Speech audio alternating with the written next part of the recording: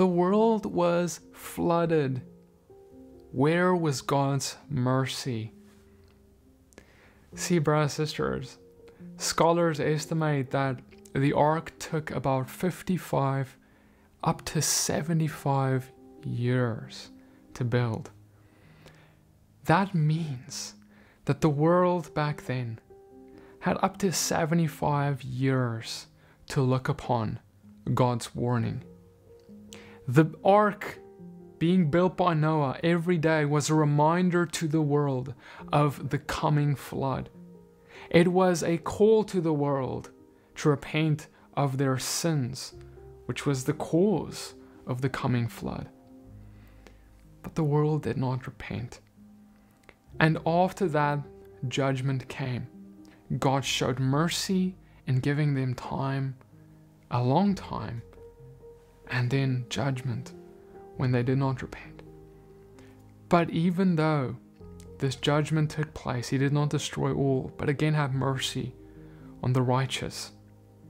And so what he did was he put a rainbow in the sky. And this rainbow is so incredible. I don't know if you've ever thought about it, but God says this rainbow will be a sign to us that he will never flood the world again the way he did before. But think about a rainbow. What is a rainbow? You see, brothers and sisters, when we were young, we'd like to think about a rainbow as this physical object, and at the end of it there's a treasure, right? But in fact, rainbows, they're not physical objects that you can touch or feel. They're really a reflection of light.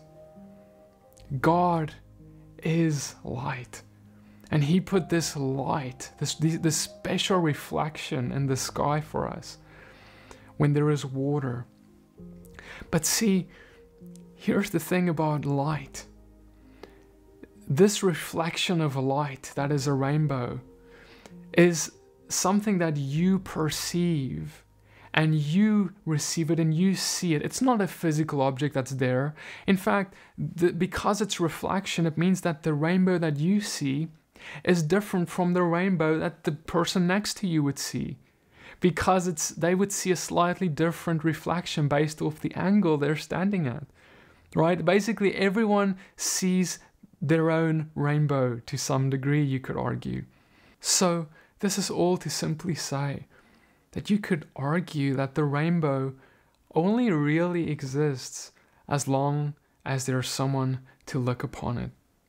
The rainbow is God's promise that mankind will always be around. There will always be someone around to look upon the rainbow. Therefore, we will always have the mercy of God with us.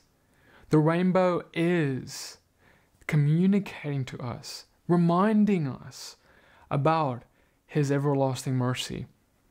In fact, the rainbow will not pass away when the earth passes away.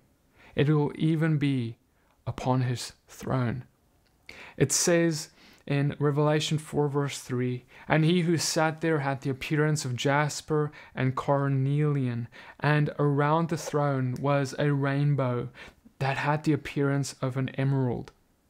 The rainbow signifies that God will always have mercy on the righteous, like with Israel when they were crying out to him, like to Noah when he was grieved in his heart about the sin around him. And he will even have mercy on the unrighteous to warn them before their destruction, like he did with Pharaoh and like he did with the world. So when you see the rainbow outside today, tomorrow, or next month, be reminded of God's mercy, for that is why it exists. He made it.